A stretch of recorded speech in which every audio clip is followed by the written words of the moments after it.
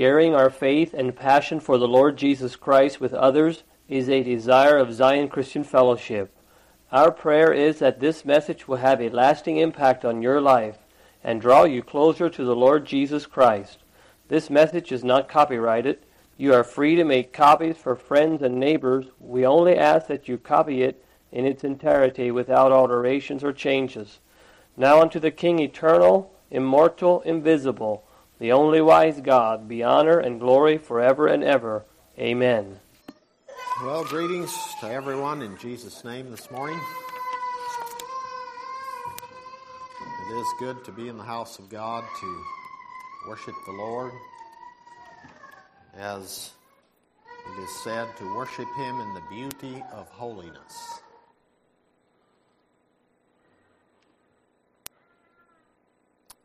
Well, this morning for our message, you could turn to the book of Daniel, chapter 7.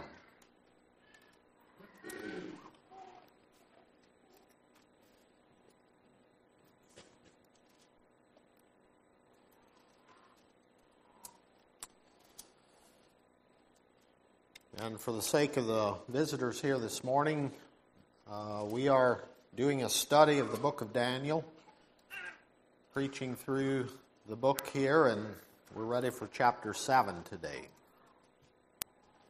So this will be our portion to consider this morning.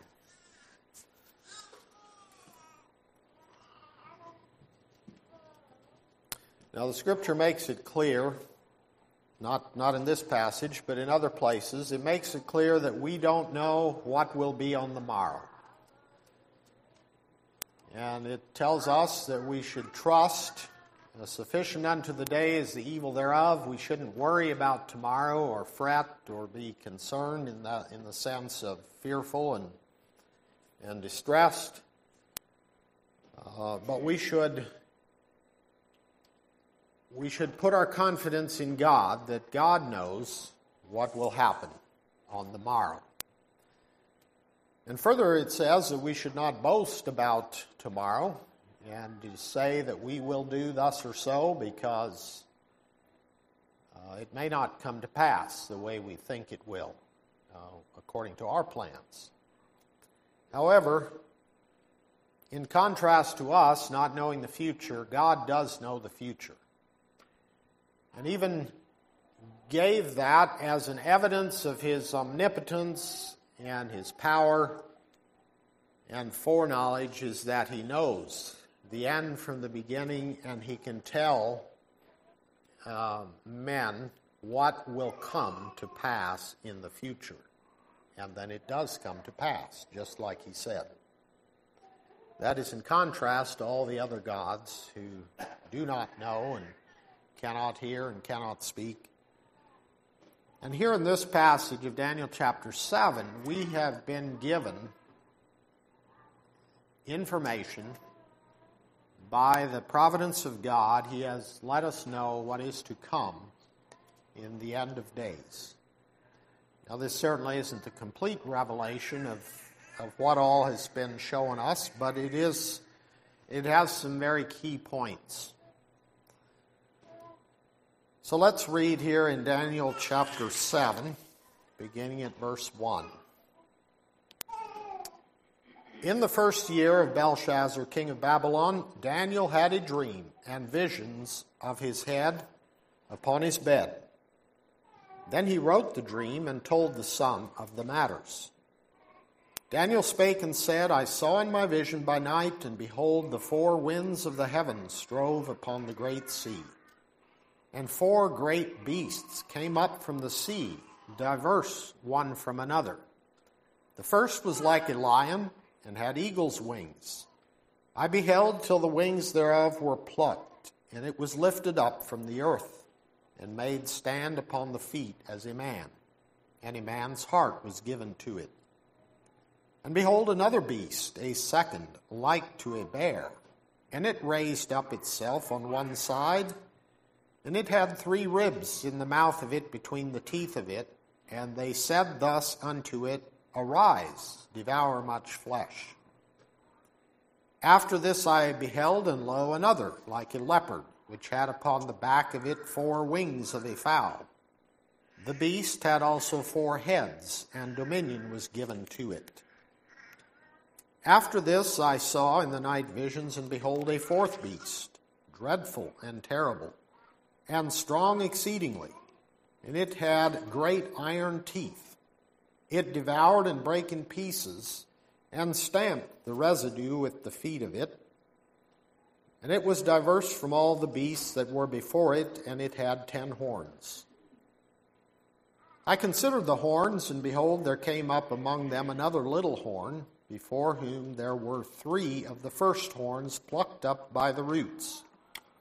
And behold, in this horn were eyes like the eyes of a man, and a mouth speaking great things.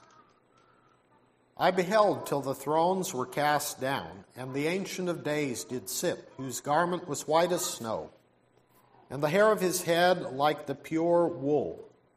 His throne was like the fiery flame, and his wheels as burning fire. A fiery stream issued and came forth from before him.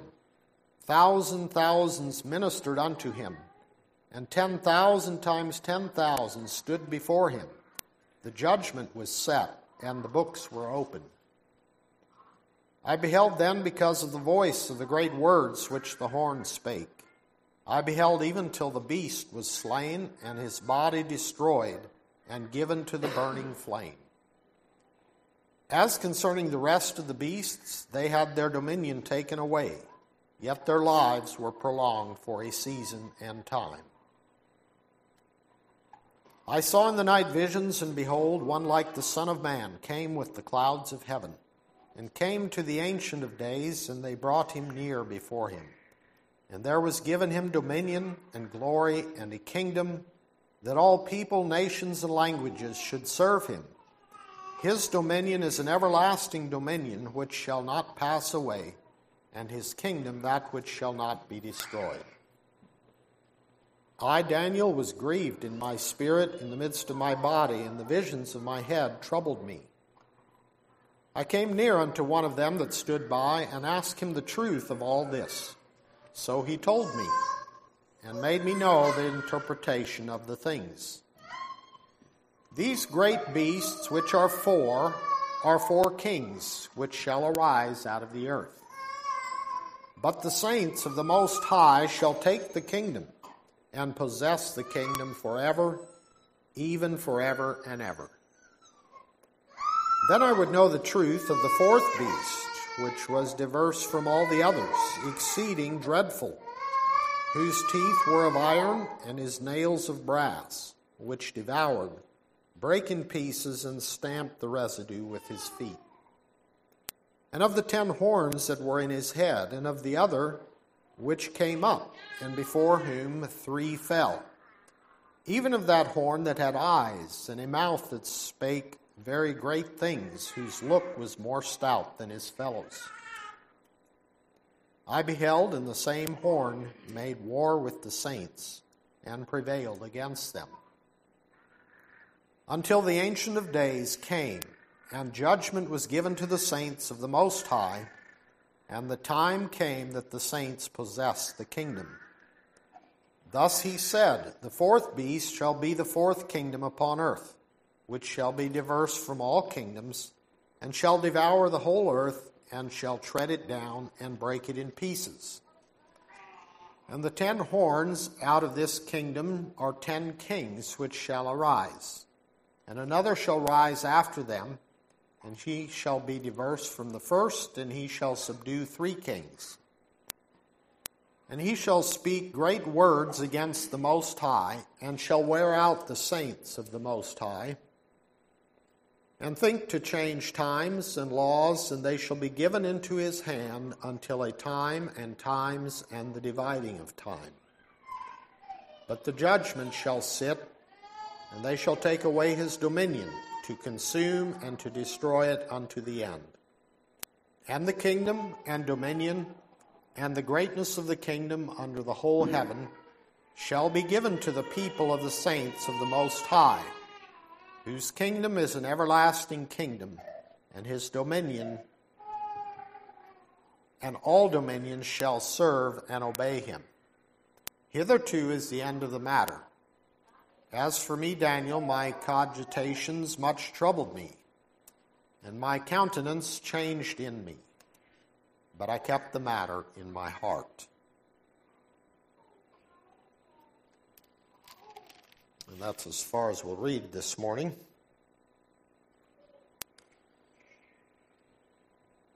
Now, there are a number of topics in this passage here, and a multitude of other scriptures that we could look at that parallel what is said here.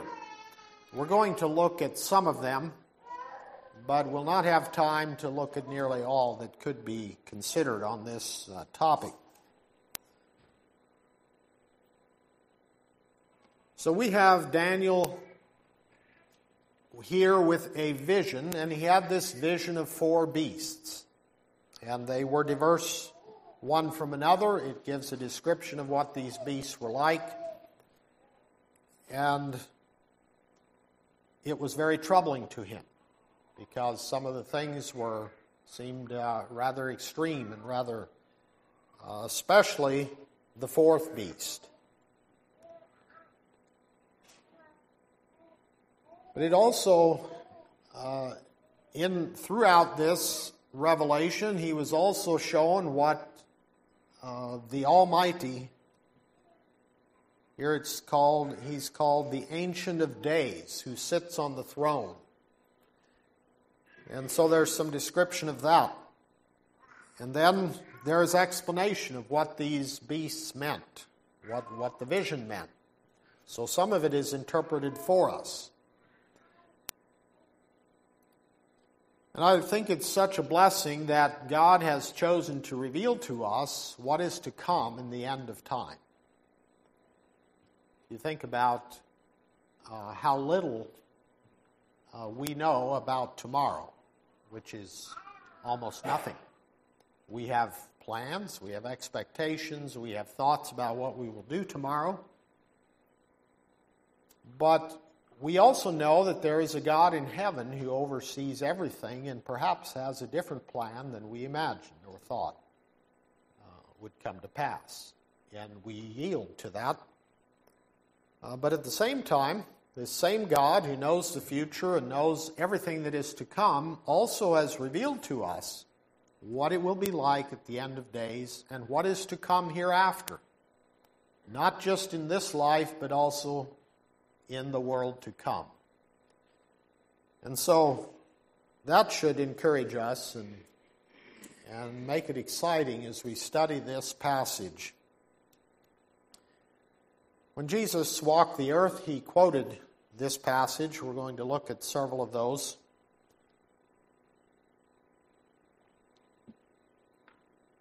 It gave a bit more authority to what Daniel said here as Jesus quoted it and was confirming that it is the Word of God. So we're going to look at the various aspects here. We're going to talk about the 4 beasts, and then we're going to talk also about the Son of Man, as is mentioned here in verse 13. And then we're also going to look at what it says about the saints possessing the kingdom. So first of all, looking at the 4 beasts, it appears that this would be a very close parallel to the dream that Nebuchadnezzar had about the image.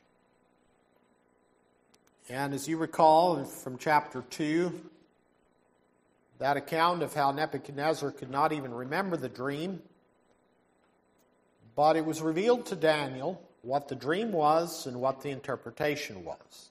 So Nebuchadnezzar had this dream of this great image, a metallic image that had a head of gold, a chest of silver, belly and thigh of brass, and legs of iron, and then lastly it had toes that were part iron and part clay. And this kingdom, or kingdoms, then were struck by this great rock that was hewn out of the mountain without hands, and it crushed the image, and then this rock became this great mountain that filled the whole earth. Well, that was then explained in the interpretation that Daniel received from God. He explained that this image of gold represents kingdoms which are to come, and which were present then. The first one, being the head of gold, was Babylon. Or as Daniel said to Nebuchadnezzar, "Thou art this head of gold." And so it went on down through. Now, as we study this vision that Daniel received, it seems to have those four same principal kingdoms in mind, but this time, instead of a metallic image, it is represented by four beasts that come up out of the sea. And it says in verse 4, "The first was like a lion and had eagle's wings." And that seems to represent the same thing that the head of gold did on the image. It represents Babylon. And we have other passages. In one place, one of the prophets spoke about Babylon as the lion out of the thicket who came to punish Israel. And so Babylon is represented by this lion. It said it was made to stand upon the feet as a man, and a man's heart was given to it. Seems perhaps alluding to what God did with Nebuchadnezzar in dealing with him in his pride and humbled him. And in the account there it says, gave him the heart of the beast. And here, in this vision, this beast is given the heart of a man. But it seems to kind of mirror that same picture there. In verse 5, "Another beast, a second like a bear." Well, there was the Medo-Persian Empire that rose up after Babylon. And that would be represented by the bear. And it says it raised up itself on one side. It seemed to be what we might think of as a bit lopsided.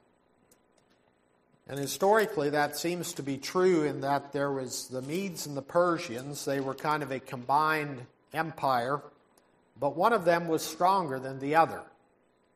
And we'll even see that picture again in the next chapter. But in this account here, the bear raised up on one side seems to represent the Medo-Persian Empire.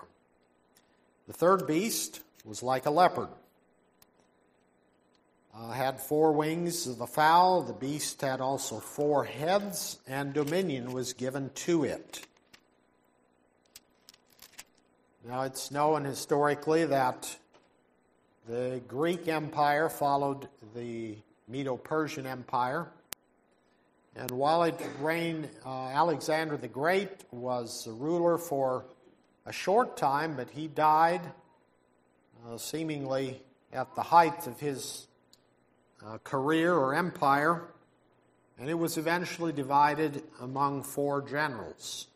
Primarily the kingdom went to 4 different generals who had served under him, and seems to be represented by this beast with 4 heads.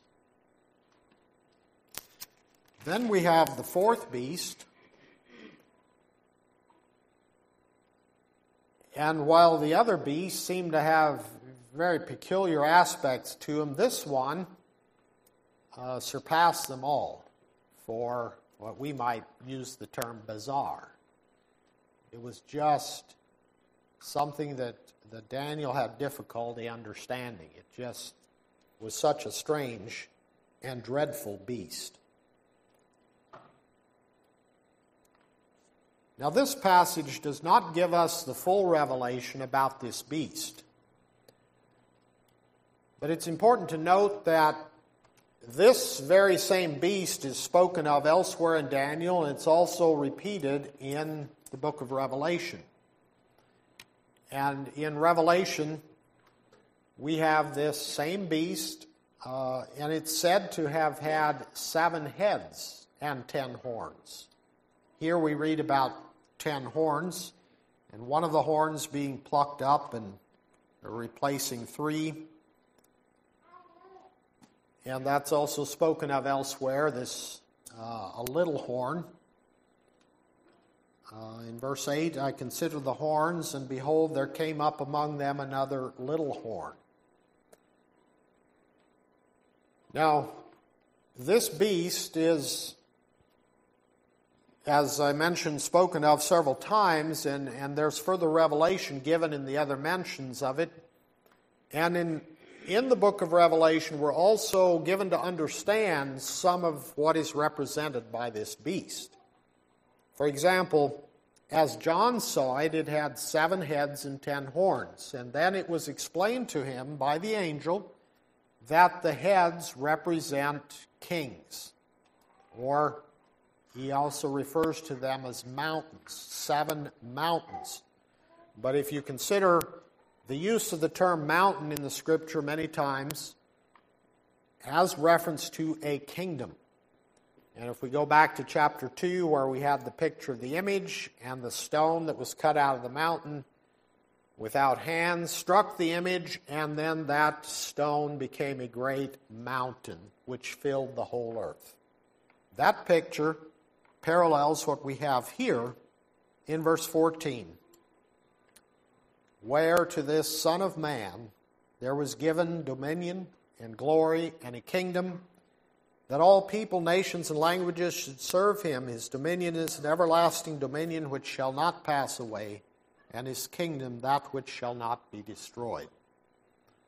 So that is the same picture that we have back in chapter 2, where this stone became a great mountain that filled the whole earth. It's referring to a kingdom, that everlasting kingdom of our Lord Jesus.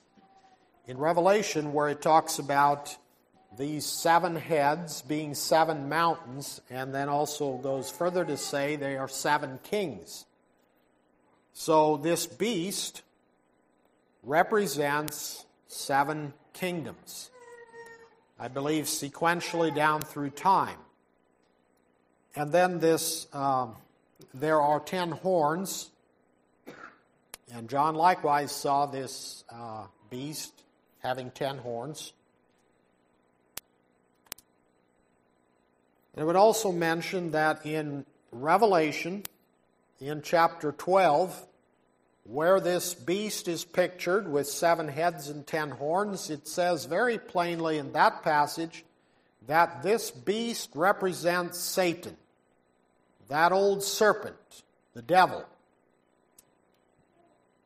But then in later chapters, such as chapter 13 and again in chapter 17 of Revelation, this beast is mentioned. And it seems to be picturing clearly the end-time Antichrist and the Antichrist kingdom. And I would just point out that there are multiple aspects of this beast, if you will.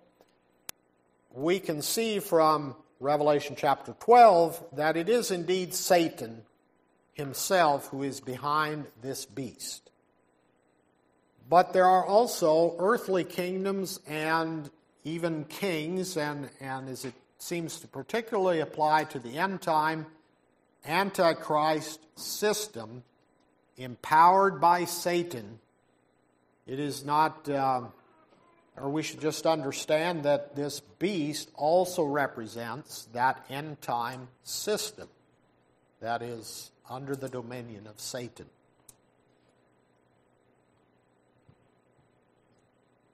Now it says here in verse 8, well, no, let's look at verse 7, where it talks about this beast.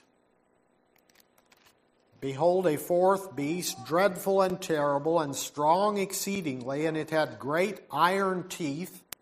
Interesting parallel there to this image that Nebuchadnezzar saw, where the legs were of iron.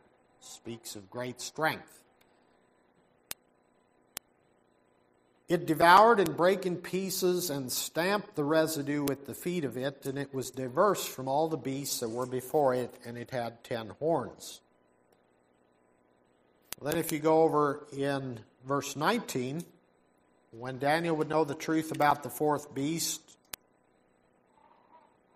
exceeding dreadful, whose teeth were of iron and his nails of brass, which devoured, brake in pieces, and stamped the residue with his feet.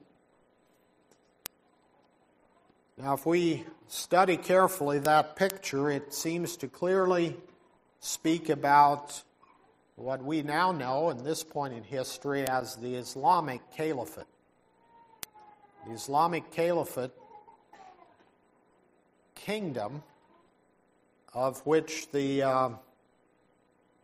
Ottoman Empire, which ended in 1924 and had lasted for some hundreds of years prior to that, and ruled over the majority of the Middle East from about around the 7th century and onward. They were a powerful force throughout the Middle East. And this description of the beast parallels very clearly what we see historically in the Islamic Caliphate. They were a power, a kingdom that, as it says, it devoured and brake in pieces. It was a devouring empire that spread with the use of the sword. They would go into nations and totally dominate them, and a lot of bloodshed. And they would seek to change times and laws, as it says in verse 25, where it's speaking about that little horn. Now that's specifically talking about that little horn and the kingdom then, but it's a part of this whole beast picture. And think to change times and laws. And so the Islamic kingdom did that. They have their own calendar. They have their own laws. They, even to this day, they have changed the 7-day week. They have a day of rest, if you will, but they do that on Friday. Different from all other religions or people groups, they have their day of worship or rest, whatever, on Friday. They set up their own calendar. And when they take over, they change completely the laws and policies of whatever kingdom they conquer and set up their own laws, their Sharia law, and that becomes the dominant ruling law.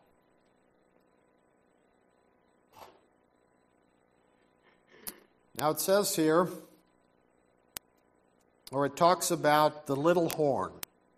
The little horn, as we will see in some subsequent chapters, that this little horn seems to clearly represent the end time kingdom of the Antichrist. Now it says here that this little horn, in verse 20,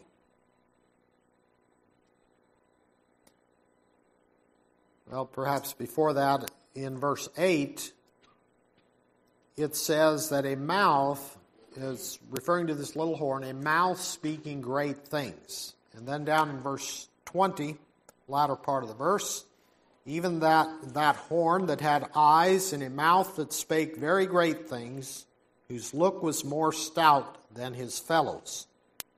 Simply referring to a more fierce or stern countenance. And then it says, I beheld, and the same horn made war with the saints and prevailed against them. So this little horn represents the Antichrist, and there are a multitude of places throughout Scripture, including in the New Testament, that talk about this Antichrist figure who speaks great things, blasphemes against God. And that is one of the primary characteristics that's spoken of, is how he speaks such great things and swelling words, and it's against God, and blasphemes God, and even blasphemes them which are in heaven. And we recognize that as one of the prominent features of the end-time Antichrist. Another thing that's said about this kingdom, this entity, this king, is that he makes war with the saints and prevails against them.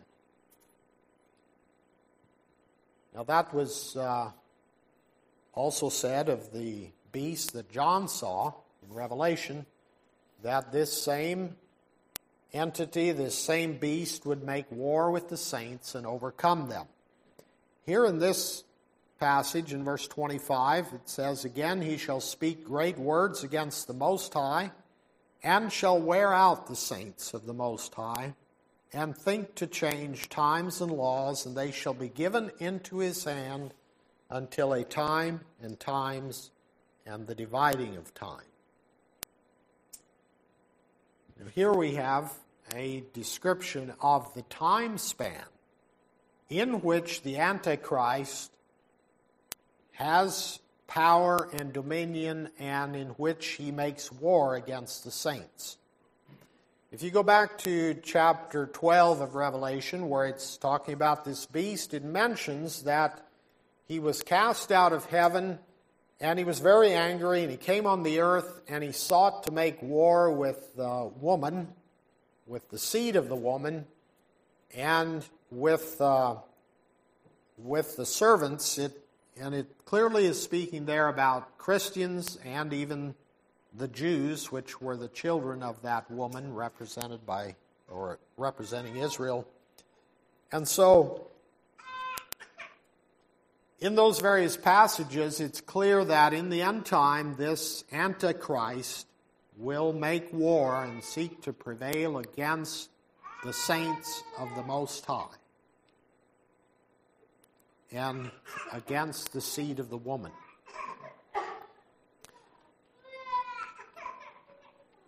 Now we see that paralleled if those who have studied what the Islamic end-time view is. It gives a clear picture there that Islam believes they will dominate the world eventually, and in the end time that they will destroy the Christians and the Jews. They will destroy them completely. And that seems to be clearly pictured here in the Scripture as this beast seeks to make war with the saints. And it's said that it would be for a time, times, the dividing of time. Now that space of time is spoken of a number of places in the Scriptures. In Revelation, it talks about the two servants of God that will testify for 3.5 years. And so we find it repeated several times where it's given in a number of days. It's spoken of as 3.5 years. In another place, it's spoken of 42 months. And here it's called time, times, and the dividing of time. And in each case, in the various ways it's mentioned, it's that 3.5 year span of time. It's interesting that according to the Scriptures and calculations, that was the length of time of Christ's ministry. He ministered among men starting from his baptism until his crucifixion was a period of 3.5 years. It's just interesting that God knows, and he knows the exact time the duration, and even though perhaps even now this end-time Antichrist beast might be seeking to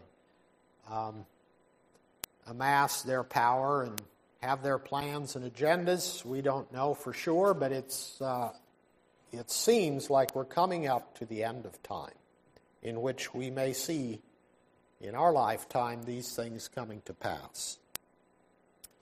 But in all of that, regardless of their schemes, it is God who decides when is the time and when it isn't. So now, having looked at the beasts, let's turn our attention to this picture of the Ancient of Days.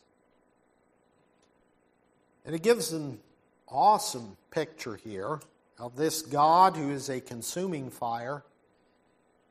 The Ancient of Days did sit. Now, it's very clear from here and elsewhere in Scripture that when he uses these terms, everyone of God's people would have recognized that this is referring to Jehovah God.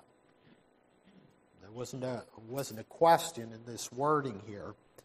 The Ancient of Days who did sit. And Ancient of Days simply means days without measure. There's no measuring of when it began. Whose garment was white as snow, and the hair of his head like the pure wool. His throne was like the fiery flame, and his wheels as burning fire. And I don't understand, can't probably quite grasp what all he means by wheels. In Ezekiel chapter 1, where Ezekiel had a vision of the throne of God and the colors, it was amazing, and it had wheels and wheels within wheels, and it's just, it's a bit of a word picture that we just can't quite grasp because we have nothing to compare it to. It does seem as though at times, and perhaps here when it's talking about wheels, as though the throne of God was somewhat likened unto a chariot. And to what extent that might be true, I'm not sure.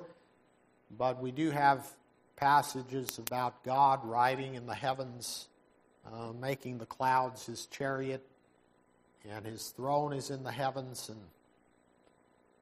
And we're only given a little bit of word pictures to try and understand it. A fiery stream issued and came forth from before him. Is this perhaps similar to the river of life that John saw emanating from God, clear as crystal, and having the appearance of fire?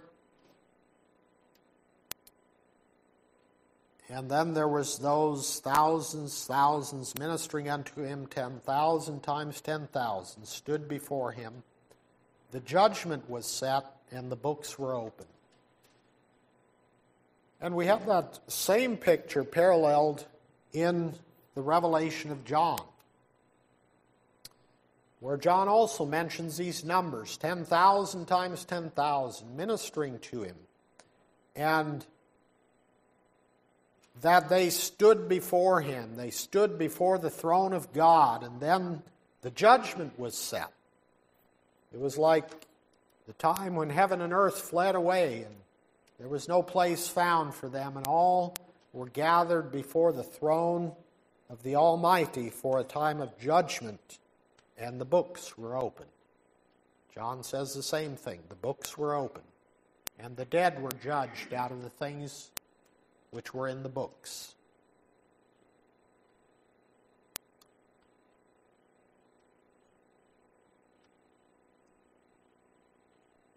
And then it says that I beheld then, because of the voice of the great words which the horn spake, I beheld even till the beast was slain and his body destroyed and given to the burning flame. Now, I would like to just mention here, in the picture that's given here and the way it's repeated in the book of Revelation, there is some going back and forth from various points of the narrative. In verse 11, it talks about the beast being slain, his body destroyed, and given to the burning flame.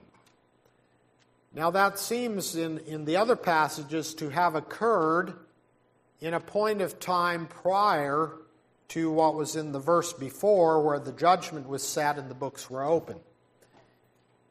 And as we see down in verse 13 then, it goes back to where the Son of Man came in the clouds of heaven.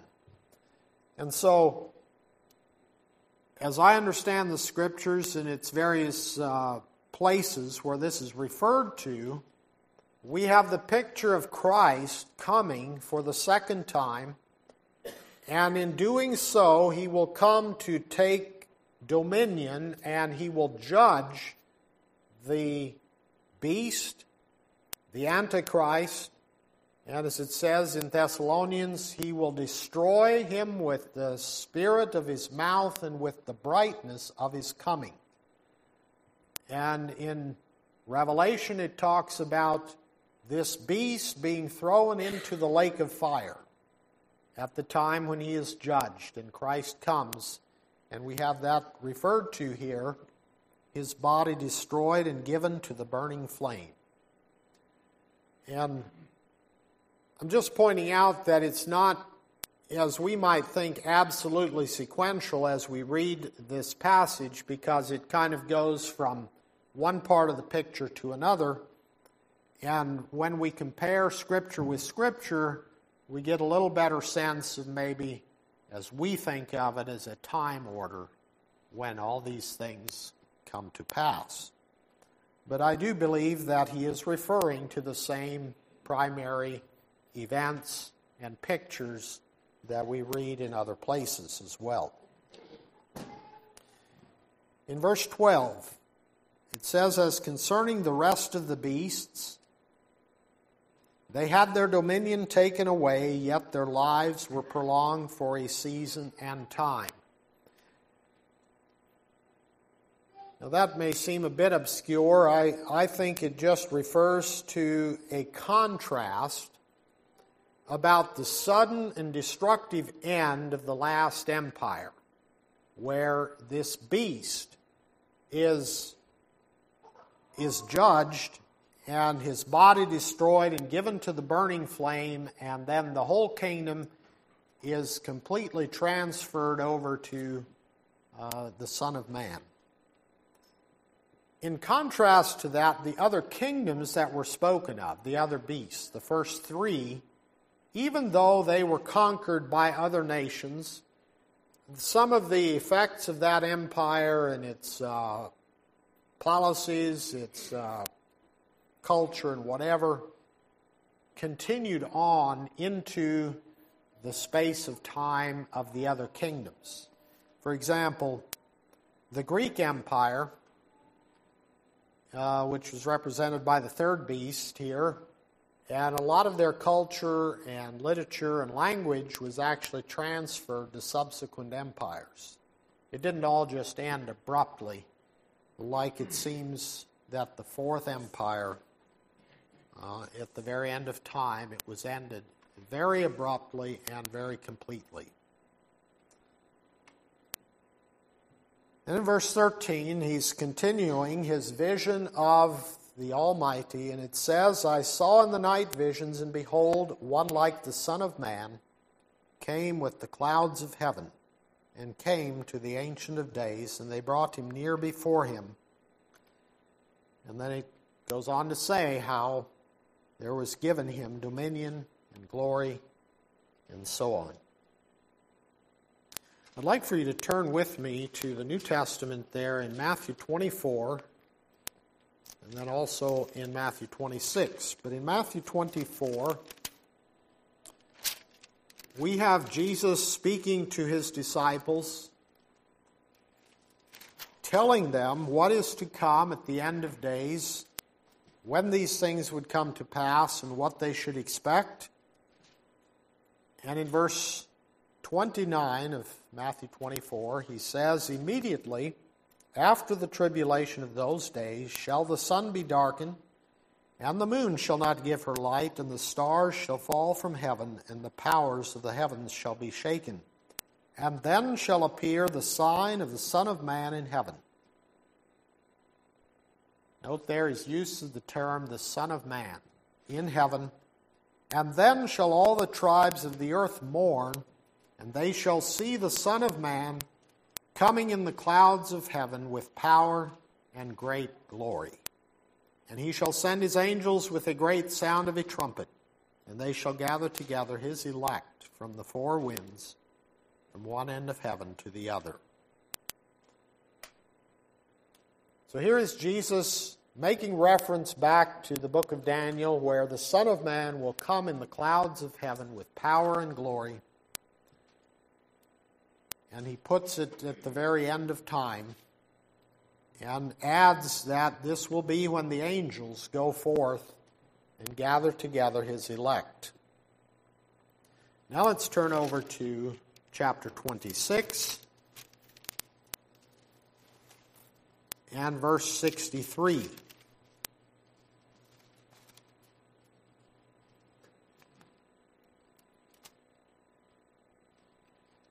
Here we have Jesus now on trial before the council. In verse 63, Jesus held his peace, and the high priest answered and said unto him, "I adjure thee by the living God that thou tell us whether thou be the Christ, the Son of God." Jesus saith unto him, "Thou hast said. Nevertheless, I say unto you, hereafter shall ye see the Son of Man sitting on the right hand of power and coming in the clouds of heaven." And it seems that he stopped there, which was only the first portion of that prophecy. And as we read that in Daniel, what came immediately after was that he was given dominion and a kingdom over all people, nations, languages, that they should serve him. And his dominion is an everlasting dominion which shall not pass away, and his kingdom that which shall not be destroyed. Now, Jesus didn't need to say all of the rest of that passage. I think the Sanhedrin would have known very well what came next. They would have been very familiar with the Scriptures, and they would have known that what Jesus is saying here, if he is the Son of Man who will be coming in the clouds, then what follows next is that all mankind will bow and honor him. And in their minds, that could be none other than the Son of God, who is also the Son of Man. And in verse 65, you have the reaction of the high priest. "Then the high priest rent his clothes, saying, He hath spoken blasphemy. What further need have we of witnesses? Behold, now ye have heard his blasphemy." So what he's acknowledging there is that they understood it clearly to be speaking of the Son of Man, the one who was promised, the one to whom would be given all dominion and power and glory, and that all people would bow and worship. And as he says in other places, that as I live, saith the Lord, every knee shall bow and every tongue confess that Jesus is Lord. And this is simply what Jesus was referring to here by quoting Daniel.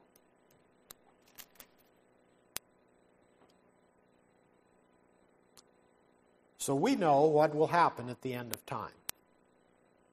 Better than we know what will happen tomorrow. We know what will happen There will come a day when every kingdom, people, nations, and languages will serve Him. And it will be an everlasting dominion, a kingdom that will not pass away. That is an awesome time to think of. Well, now let's turn our attention to what is mentioned several times in this passage, and that is that the saints of the Most High will possess the kingdom. Now, this has caused a good bit of misunderstanding and controversy in the Christian church for maybe ever since the early church. I'm not sure. Now, this concept is spoken of in a number of places, but in this passage is one of the clearest, where it specifically says that the saints will possess the kingdom.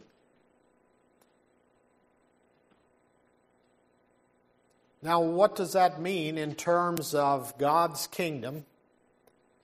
Because we have in the New Testament very clear talk about, beginning with what Jesus said to Nicodemus, except a man be born again, he cannot see the kingdom of God.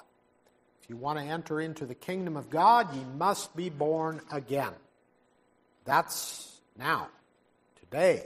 Today is the day of salvation.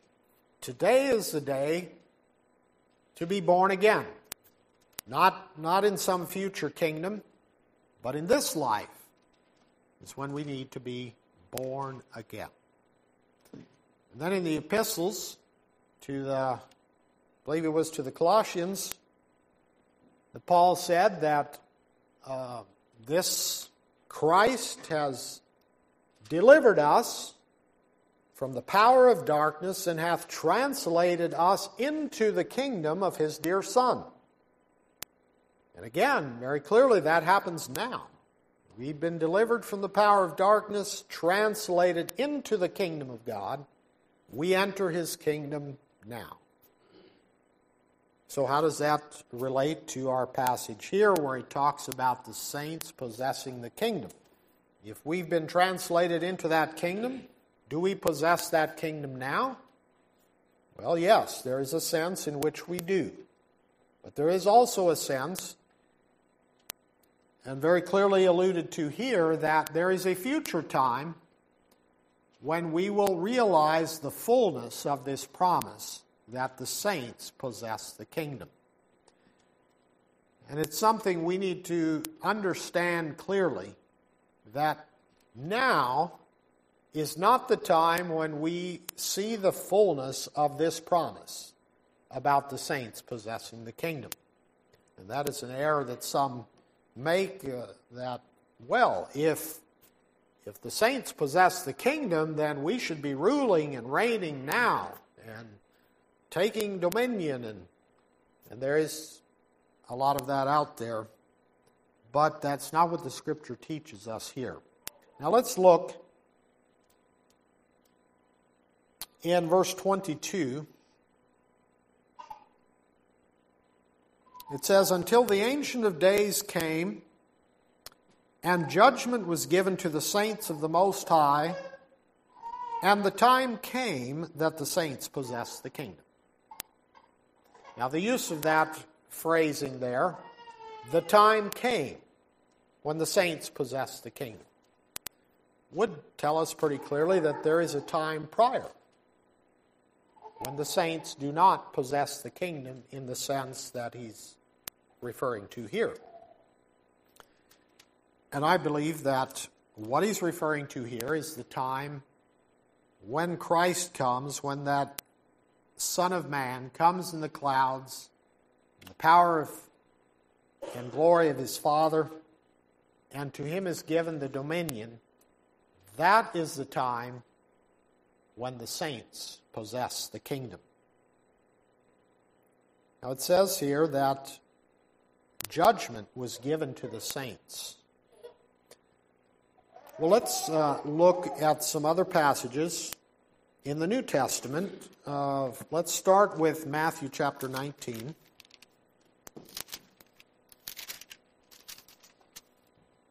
and verse 27.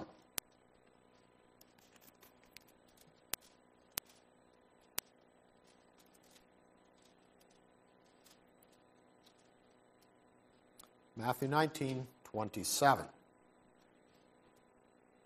Then answered Peter and said unto him, Behold, we have forsaken all and followed thee. What shall we have therefore?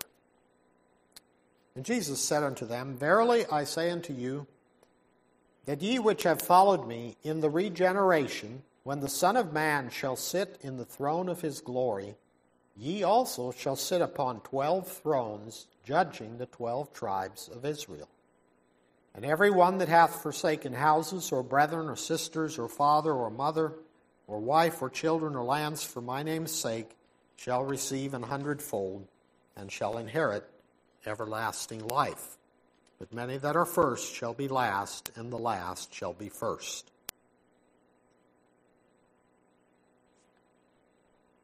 Now the timing there, he mentions in the regeneration. When things are transformed, when things go back to how they should have been in the beginning, when this earth undergoes its renovation, its purging by fire, as he tells us in 2 Peter chapter 3 and in other places.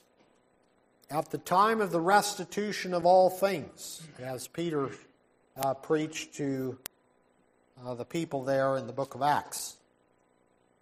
In the regeneration, when the Son of Man shall sit in the throne of his glory. And we saw that in our text passage there in Daniel 7, where the Son of Man came before the Ancient of Days, and he was given a throne and dominion and power. Then, at that time, ye, speaking to his disciples, shall sit upon 12 thrones, judging the 12 tribes of Israel. A parallel passage, let's read in Luke 22.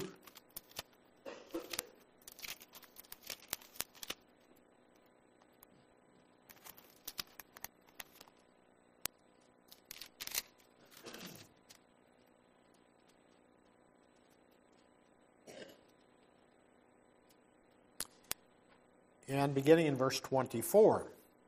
And there was also a strife among them, which of them should be accounted the greatest.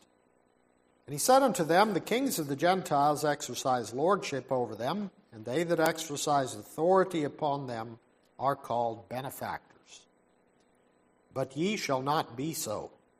But he that is greatest among you, let him be as the younger, and he that is chief as he that doth serve. For whether is greater, he that sitteth at meat, or he that serveth? Is not he that sitteth at meat? But I am among you as he that serveth. Ye are they which have continued with me in my temptations. And I appoint unto you a kingdom, as my Father hath appointed unto me, that ye may eat and drink at my table in my kingdom, and sit on thrones judging the 12 tribes of Israel.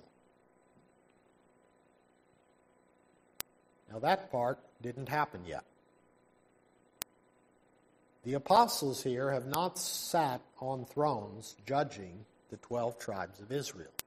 But Jesus very clearly said there would be a time when he has his kingdom, when he receives his kingdom, I appoint unto you a kingdom, as my Father hath appointed unto me.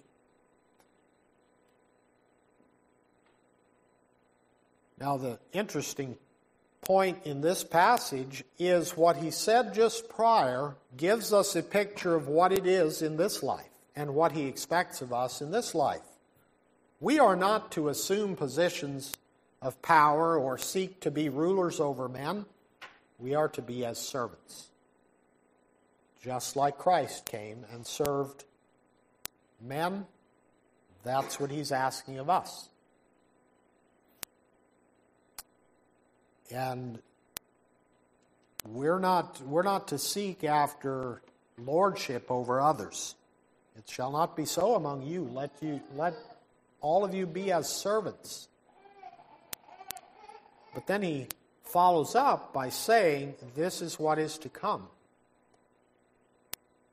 I appoint unto you a kingdom, as my Father hath appointed unto me.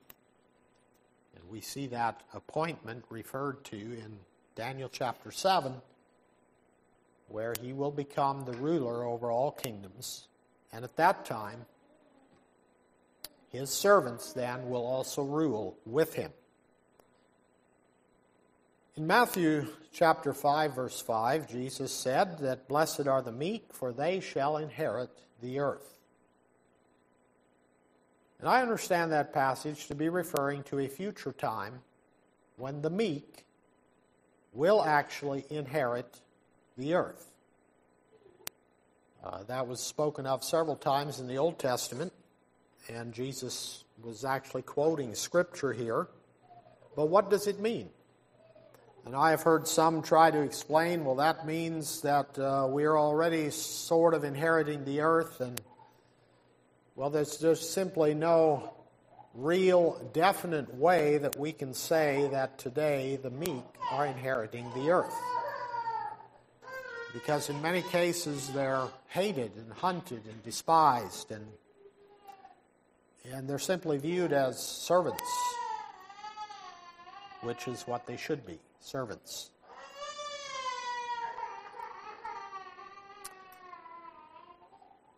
So is Jesus, in saying this, that the meek shall inherit the earth, is he referring to a future time? I believe he is. Let's look at several other passages. 1 Corinthians chapter 6.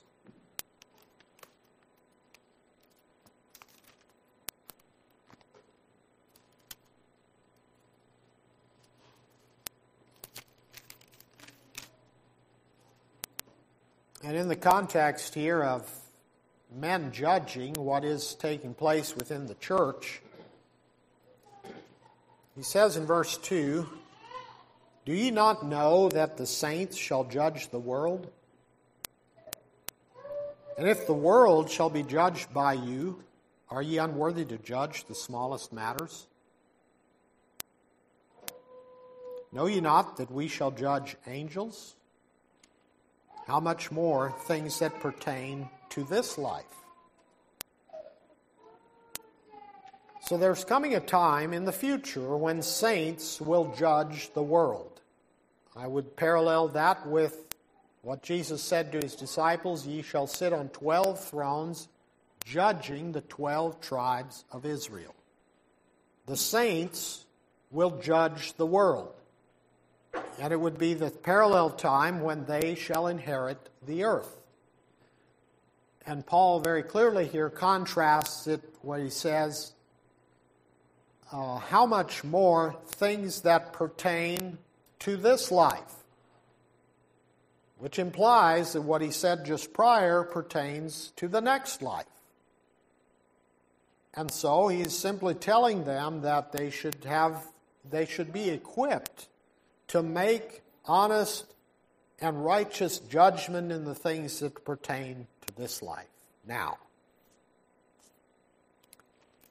let's turn now to Revelation chapter 5, verse 10.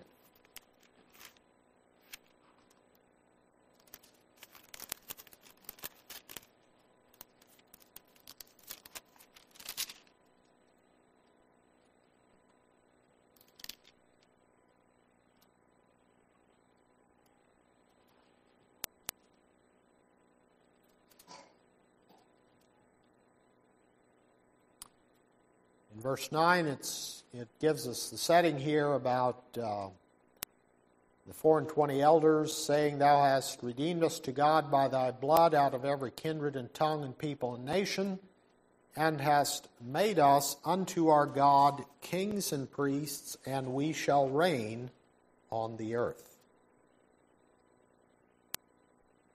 We shall reign on the earth. And now turning over to chapter 20 of Revelation and verse 4.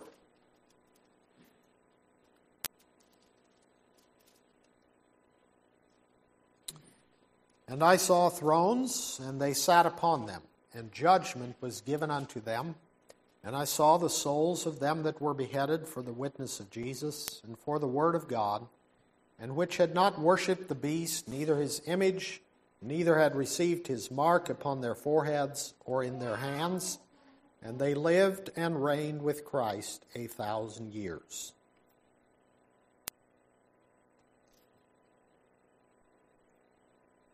So they lived and reigned with Christ 1,000 years.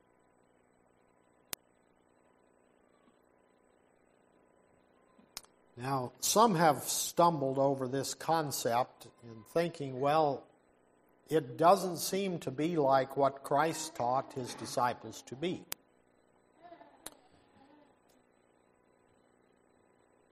But I think we can correctly understand it that these specific prophecies and teachings are referring to a time in the future, after Christ's return, where the saints will judge the world. The saints will sit on thrones and inherit the kingdom that's been prepared for them and has been appointed to them. As Jesus received an appointment from his Father, so he appoints his followers. It is the time when the 12 disciples will sit on 12 thrones, judging the 12 tribes of Israel. And we can look throughout the New Testament, which makes it clear that the Gentiles have been grafted in to receive also of the promises that were made to Abraham and to God's people. So if we go back to our text passage in Daniel chapter 7, it uses the term saints. Well, it's not just referring to New Testament saints, but it does include them. It's referring to all of God's people, his chosen ones, the righteous from the kingdom of Israel and down through time, and the righteous who have been grafted into and translated into the kingdom of his dear Son. They also will rule and reign with him, as it says here in chapter 20, for 1,000 years. And it is in this passage, Revelation 20, that we get a bit of a picture at the length of time in which we will rule and reign with Christ on the earth. That is when the meek shall inherit the earth. That is when, as it said in chapter 5, we shall reign on the earth. And after that 1,000 years, it does describe something that changes. Satan is loosed. He seeks to encircle the camp of the saints and to make war against them. And God will rain down fire from heaven. And then the devil himself will be cast into the lake of fire where the beast and the false prophet are.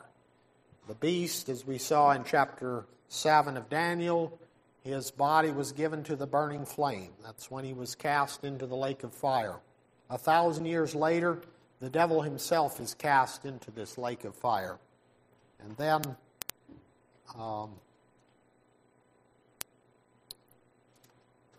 in the subsequent chapters, we have the description of the new heaven and the new earth.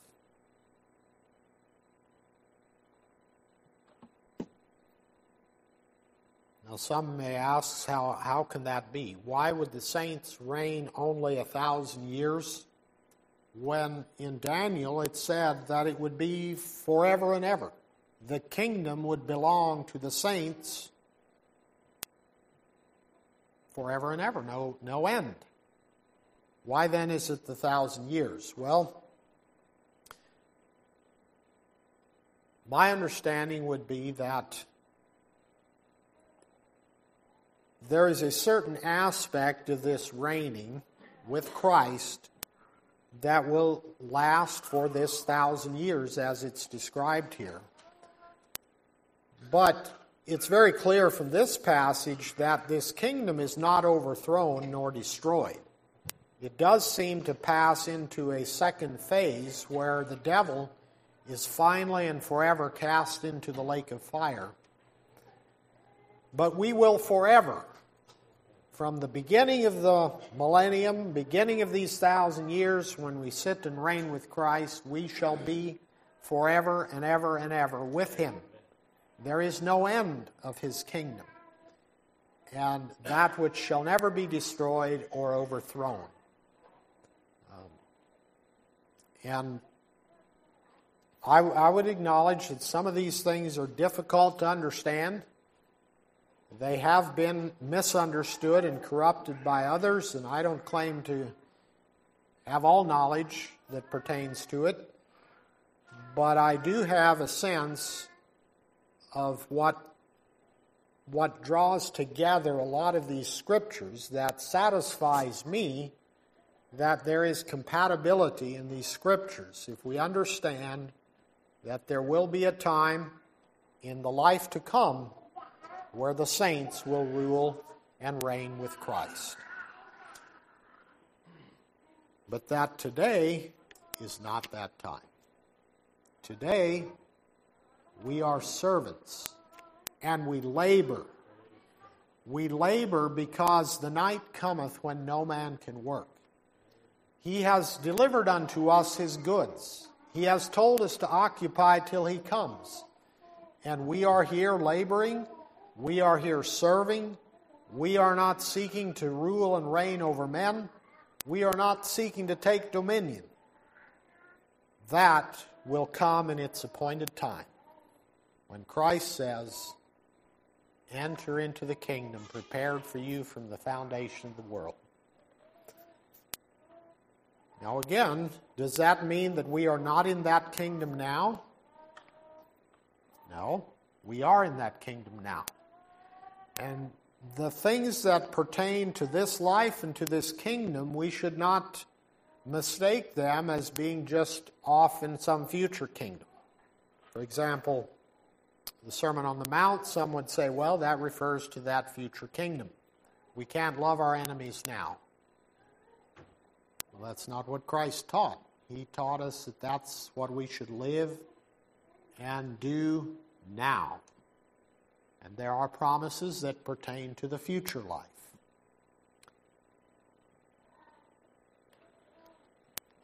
So let's go back to our text passage.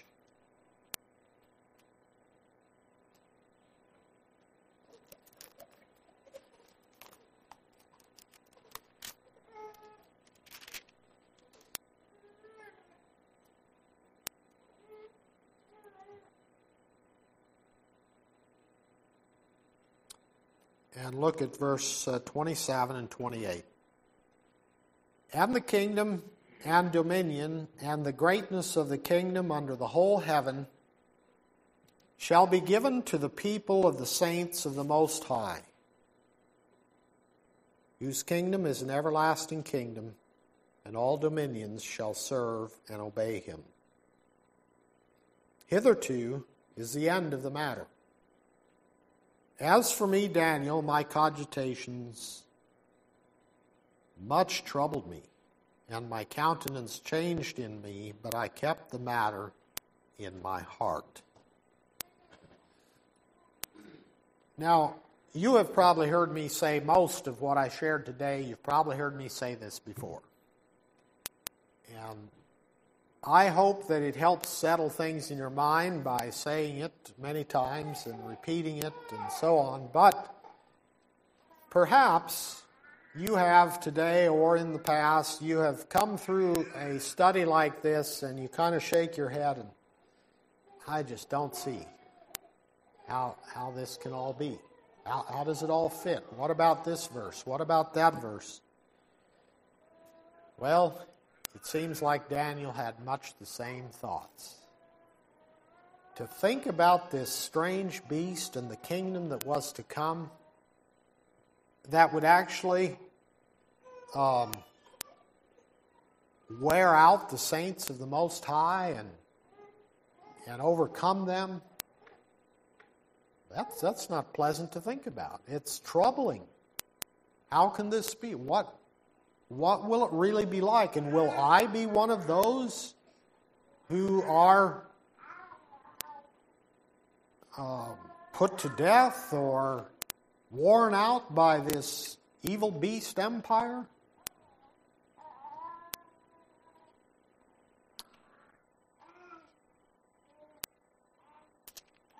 Well, I guess my closing admonition is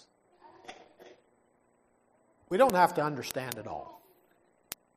Not today, not tomorrow. Maybe next month we'll understand more than we do today. But we need to be prepared. We need to be a people that know the promises of God and that seek to understand and seek to guide our lives accordingly. They that know their God shall do exploits. And so, let's not be discouraged if we can't put together a comprehensive picture of what it's going to be like or where this verse fits in and that verse and how is it really going to be. We're only given snapshots. We're only given portions of it. And some of that is not thoroughly explained. Some of it pertains to things that have no precedent. It's not been known before. So let's not be discouraged, but rather encouraged that God has told us many and glorious promises about what is to come, and we can rest in that. And I will close with that.